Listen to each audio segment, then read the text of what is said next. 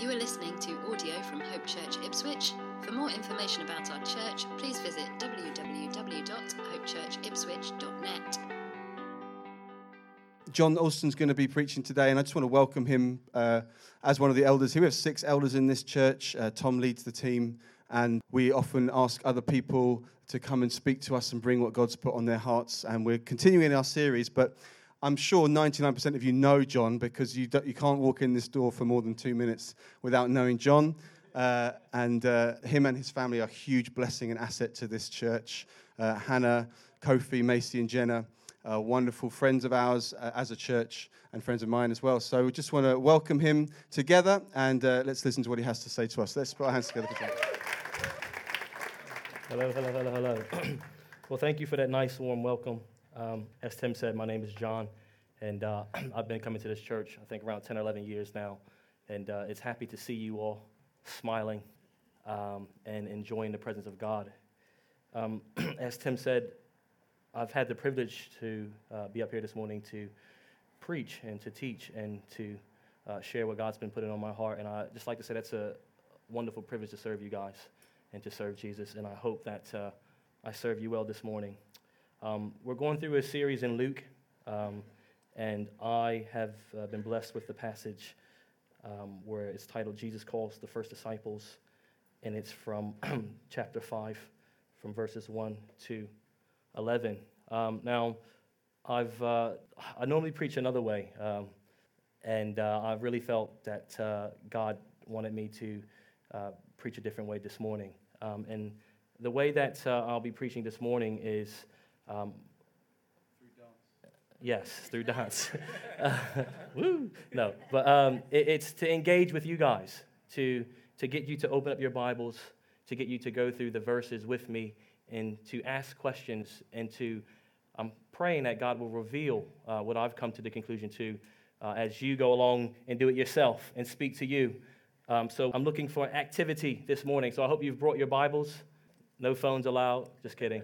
But no, if you can, just turn to Luke 5, and we're going to read from verses 1 to 11. And I just want to pray first, because I need God's help in this, and we need God's help to hear what he has to say to us. So, Father, thank you that you've been with us this morning in an exceptional way. Thank you that you've already been with us through this week. So, Father, we pray that as we come to your word, you'll soften our hearts and open our eyes and our ears so that we'll see you as you are and recognize that you've wrapped us up with you in this mission and in this privilege to know you.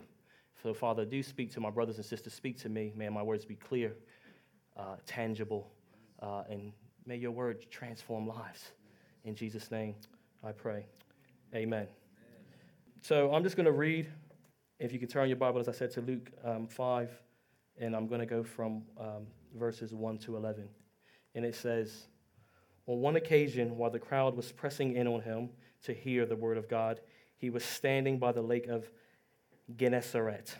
And he saw 2 boats by the lake, but the fishermen had gone out of them and were washing their nets. Getting into one of the boats, which was Simon's, he asked him to put out a little from the land. And he sat down and taught the people from the boat. And when he had finished speaking, he said to Simon, put out into the deep and let down your nets for a catch.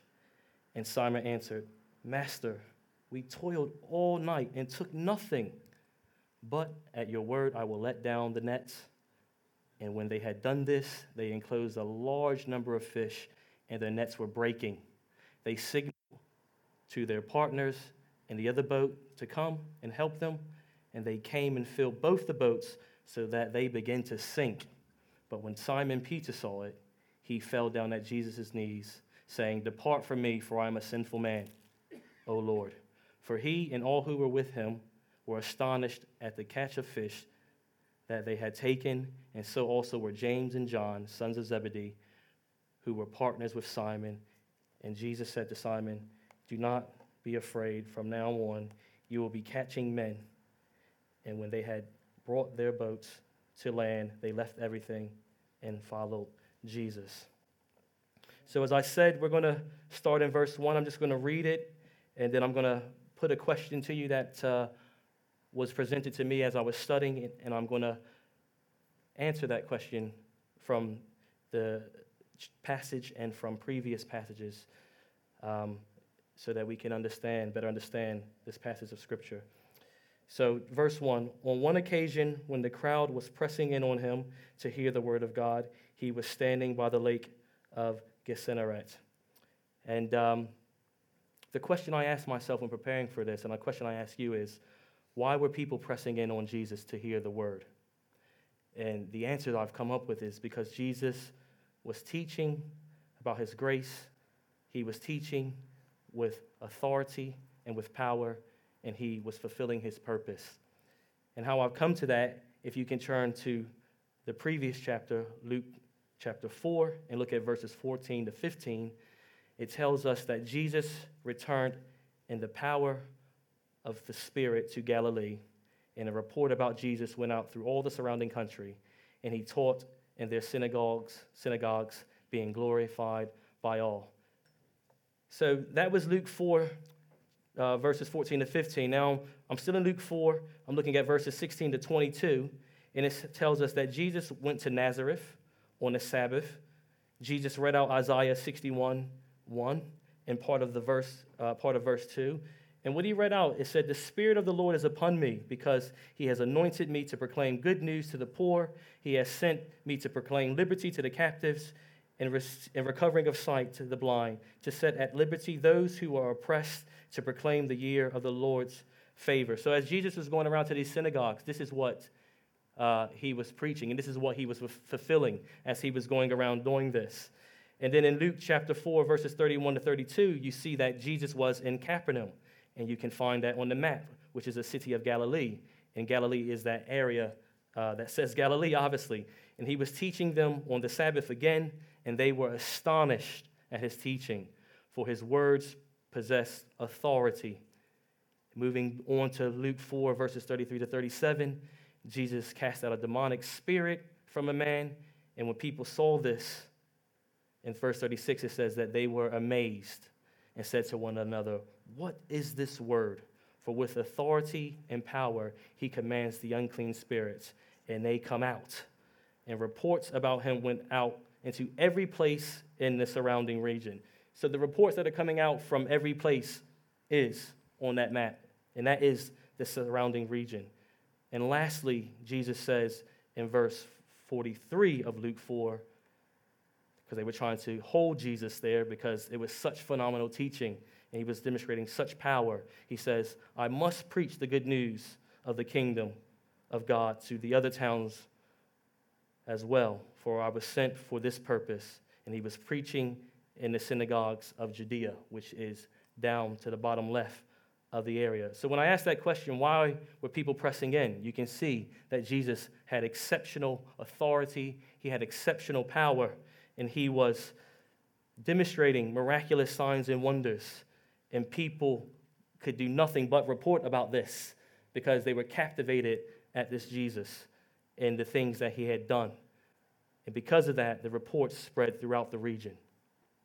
I'm going to go into verse 2 now and 3. And the question I have as I read this is, why did Jesus get into the boat? And verse 2 and 3 says, "And he saw 2 boats by the lake, but the fishermen had gone out of them and were washing their nets. Getting into one of the boats, which was Simon's, he asked him to put out a little from the land, and he sat down and taught the people from the boat." So the question I ask is, why did Jesus get into the boat? And the answer that I've come up with is because Jesus is personal, and he wanted to spend time with Simon, even though he was preaching to the masses. Now, you could read this verse and come to the conclusion that Jesus stepped into the boat to escape the crowds, and because he wanted people to hear him. Because when you get on the boat and you push out a little bit, the water carries your voice. But I've come to the conclusion that that is true, but also that Jesus wanted to know Simon and get in Simon's boat. Because don't forget, Jesus walked on water, so if he wanted to get away from the crowds, he could take a stroll right across the lake to the other side. In the previous chapter, chapter 4 and verse 30, it says that, but passing through their midst, he went away. And this crowd was angry at Jesus and trying to throw him off a cliff. But miraculously, he walked through the crowd. Invisible man, I guess, but it's Jesus. He has the power to do that. Jesus was pursuing Simon. And this wasn't the first encounter that Jesus had with Simon. If you can turn to the book of John, which is after Luke, and it's in chapter 1. I'm summarizing here, but it's from 29 to 42. It's where Simon's brother, Andrew, is a disciple of John the Baptist. And Jesus, as I've already said, is coming out of the wilderness full of the Holy Spirit, and they see Jesus.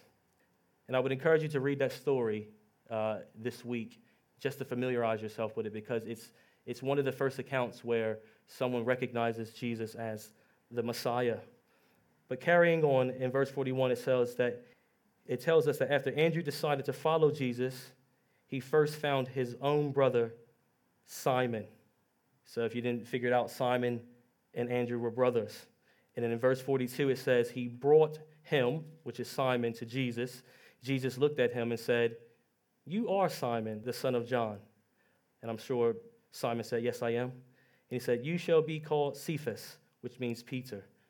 Now, I don't know if that is interesting to you, but I'd be pretty thrown away or blown away if I first met someone and he said, I'm not going to call you by your name, I'm going to call you by another name. But this was significant because at this moment, Jesus was calling Simon Peter because he was basically saying that you're mine. Yeah, you're mine. You're going to be a disciple of mine. And I don't think Simon necessarily knew that at the time, but in hindsight, we do know that. So Jesus changes Simon's name, and then the second account is recorded. Go back to Luke 4, please, verses 38 to 41, where Jesus is in Simon's house, and Simon's mother-in-law has a fever, and Jesus commands the fever to go from Simon's mother-in-law, and it went. And this was actually done in Simon's house. The other thing is that after that, in that story, you can read it later, many people were healed, and they would have seen this. So this tells me that Jesus was intentional about building a relationship with Simon, and he was seeking Simon before Simon was even seeking Jesus. And it would have been an honor to have Jesus at your house and in your life. And it's an honor for us now to know Jesus. Jesus was intentional, and he stepped into Simon's boat to let Simon know that I want to be in your world, and I am coming to your world. If we carry on reading to verses 4 and 5, it says, and when he had finished speaking, he said to Simon, put out into the deep and let down your nets for a catch. And Simon answered, Master, we toiled all night and took nothing, but at your word I will let down the nets. And the question I asked myself when I was preparing for this was, why did Jesus command Simon to go fishing? And I've come to the conclusion that Jesus was testing Simon to see if Simon trusted him and was willing to obey him. Now, Jesus knew that Simon and his friends were fishermen, and he knew that they didn't catch any fish because in chapter 5, verse 2, it says that Jesus saw 2 boats by the lake, but the fishermen had gone out. He didn't see any fish, and they were washing their nets. And Jesus, I love Jesus because he is so intentional. He is so purposeful. He knew that Simon and his friends would be at that place at that time. So although he was preaching and teaching the crowds, he was looking for Simon at that moment. And you have to remember, Jesus would have had conversation with Simon, so he'd have been fully aware of what Simon did for a living and where he worked and who he worked with. Just to explain a little bit about fishing, in those days they would have fished at night, and the reason for this is because they would have banged loud drums, and they would have tried to make loads of noise as they cast the net down, and the fish would have swam into these nets. And they would have worked as a team. That's why there's 2 boats. And what Jesus was asking Simon to do was opposite of what they were used to. You know, it was extraordinary, really, fishing at night, go out into the deep. They didn't fish like that. But what Jesus was demonstrating was that I am above what you know. My ways are higher than your ways. And although it seemed opposite of what they would normally do, it is astounding that Simon says in verse 5, "At your word I will let down the net." And which Simon is showing to us is extraordinary obedience and trust. This doesn't seem right, this doesn't feel right, but I'm going to trust you because I've seen what you've done. I know that you possess authority, and I know that you possess power. And I just like to really drill into this because I think sometimes those who aren't Christians or the world think that we have a blind faith, and it's not blind at all.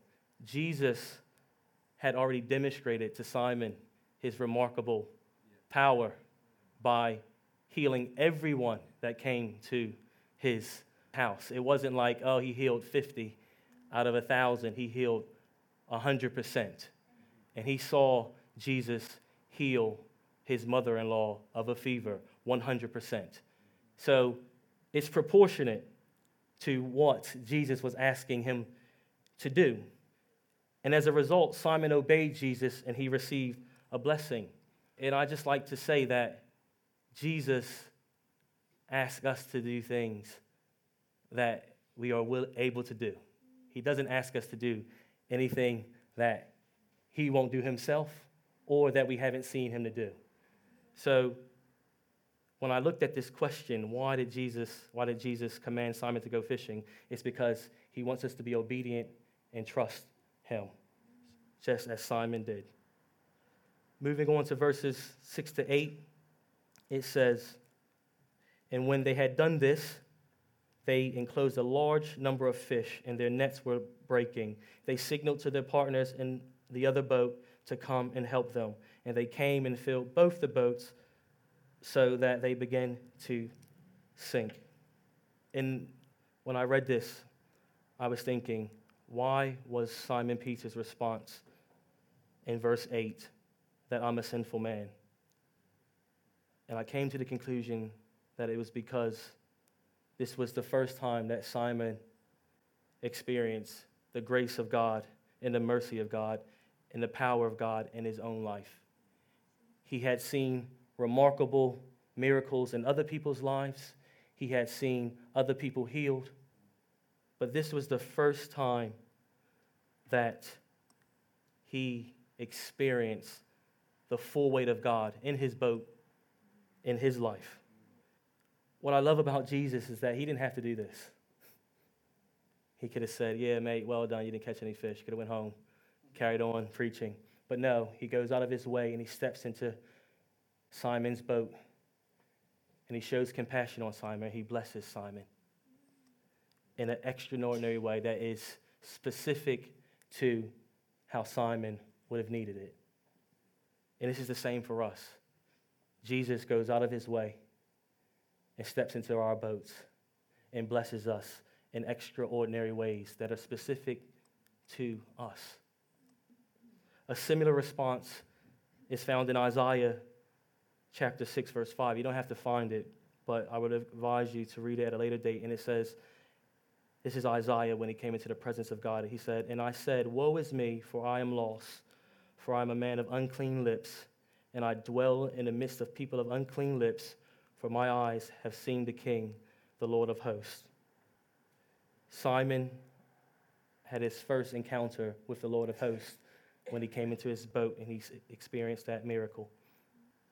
So his response was that I'm a sinful man, because he saw that Jesus was holy, powerful, and that he had authority. And this is what happened when we encounter the presence of God. So Jesus is full of grace, full of mercy, full of power, and full of authority. He loves to bless us with things, but he loves us when we can see that knowing him is better than receiving the blessing. The real blessing is knowing Jesus. Carrying on to verses 9 to 11, if you want to follow that with me. It's the last of the chapter, the passage. For he and all who were with him were astonished at the catch of fish that they had taken. And so also were James and John, sons of Zebedee, who were partners with Simon. And Jesus said to Simon, do not be afraid. From now on you will be catching men. And when they had brought their boats to land, they left everything and followed him. And when I was preparing, I felt God say to me, or I was asking God, well, why did Jesus tell Simon to fear not? It's because God loves the one who fears him, and it is the right response when we encounter a holy God who has absolute power, authority. And we don't often talk about the fear of God. But I've come to the conclusion that it's an essential part of knowing about God and learning to be disciples of God. And what I've done for this particular section is I want you to just listen to a number of passages that I've selected which show us that the fear of the Lord is a good thing, because your fear is in the right place. It's not in fear of man. It's not in fear of your life. It's not in fear of anything that can take us away from God. Psalms chapter 19, verse 9 says, the fear of the Lord is clean. Proverbs 8:13 says, the fear of the Lord is the hatred of evil. Psalms 31-39 says, how great is your goodness, which you have stored up for those who fear you. Psalm 115:13 says, he will bless those who fear the Lord, the small together with the great. Proverbs 19:23 says, the fear of the Lord leads to life, so that one may sleep satisfied, untouched by evil. You want to sleep satisfied? Learn to fear the Lord. Proverbs 22 says, verse 4 says, the reward of humility and the fear of the Lord are riches, honor, and life. Proverbs 28:14 says, how blessed is the man who fears always, but he who hardens his heart will fall into calamity. Psalm 33:18-19 says, behold, the eyes of the Lord is on those who fear him, on those who hope for his loving kindness, to deliver their souls from death and to keep them alive in famine. And lastly, one of the more famous ones, Proverbs 1, verse 7 says, the fear of the Lord is the beginning of wisdom. So the fear of the Lord humbles us, it softens our hearts, and it beckons us into a relationship with God. And it enables us to walk into our true purpose in this life, which is to obey God and to die to self and to obey his commands. Notice Jesus told Peter to fear not. That means he lifts Peter up. He sets his feet on a rock because Peter was in the right place of submission. In the end, Peter's identity was no longer a fisherman in regards to fishing for fish, but his identity was a disciple of Jesus. He was in Christ, and he learned to catch men. So how does this passage speak to us today? I present to us and I ask us. Well, we know that Jesus is still fulfilling his promises and his purposes. We know that Jesus still has power and authority over all. Jesus is still being preached because you're all here, and he is still spreading the good news. He is still with us by his Spirit, and he speaks through us through his word. Jesus is still stepping into the lives of you and the lives of me and the lives of those outside these walls. We're running an Alpha course, and it's a wonderful thing to see people from the start of Alpha to the end of Alpha. Such transformation as they get to hear the truth, the word of God. I'm absolutely blown away by the mercy and the grace of God has shown on my life. How his word has taught me how to be a better husband, a better father, a better friend. And I find that when Jesus entered to my boat in my life, it wasn't always easy. I always wasn't obedient. But man, the change in my life, such transformation of knowing that Jesus wants to be intimate with me. And my prayer, I know that you experience that same intimacy, that same joy of knowing, of laying your life down and following Jesus to be the captain of your ship and calling you away from your life into abundance of life in itself, of knowing him. I ask myself, God, how can we respond to this? How can we respond to the weight of this?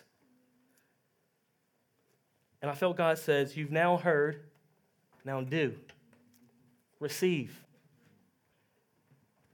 God is building a powerful church, and he's not going to give you more than you can handle. Trust God. We grow in trusting God. Peter didn't just walk away on the first occasion. As Jesus was entering into people's lives, as I believe he's entering into people's lives here, as he's entered into my life, I give more of my life away. Just like you gave part of your life away in the offering this morning. It's for his glory. Yeah? It's for his purposes.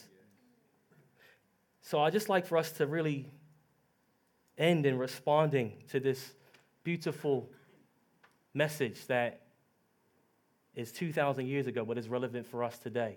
And I just like to just ask for you to prepare your hearts to receive from God at the end of this, but also this week. Look out for God. He's speaking to you. Commit to this because he's committed to you. So thank you for listening. Let's respond to Jesus in praise and worship, and let's hand our lives over to him more and more. Amen. Thank you for listening to audio from Hope Church Ipswich. Please feel free to make a copy of this content, but please do not edit the content in any way.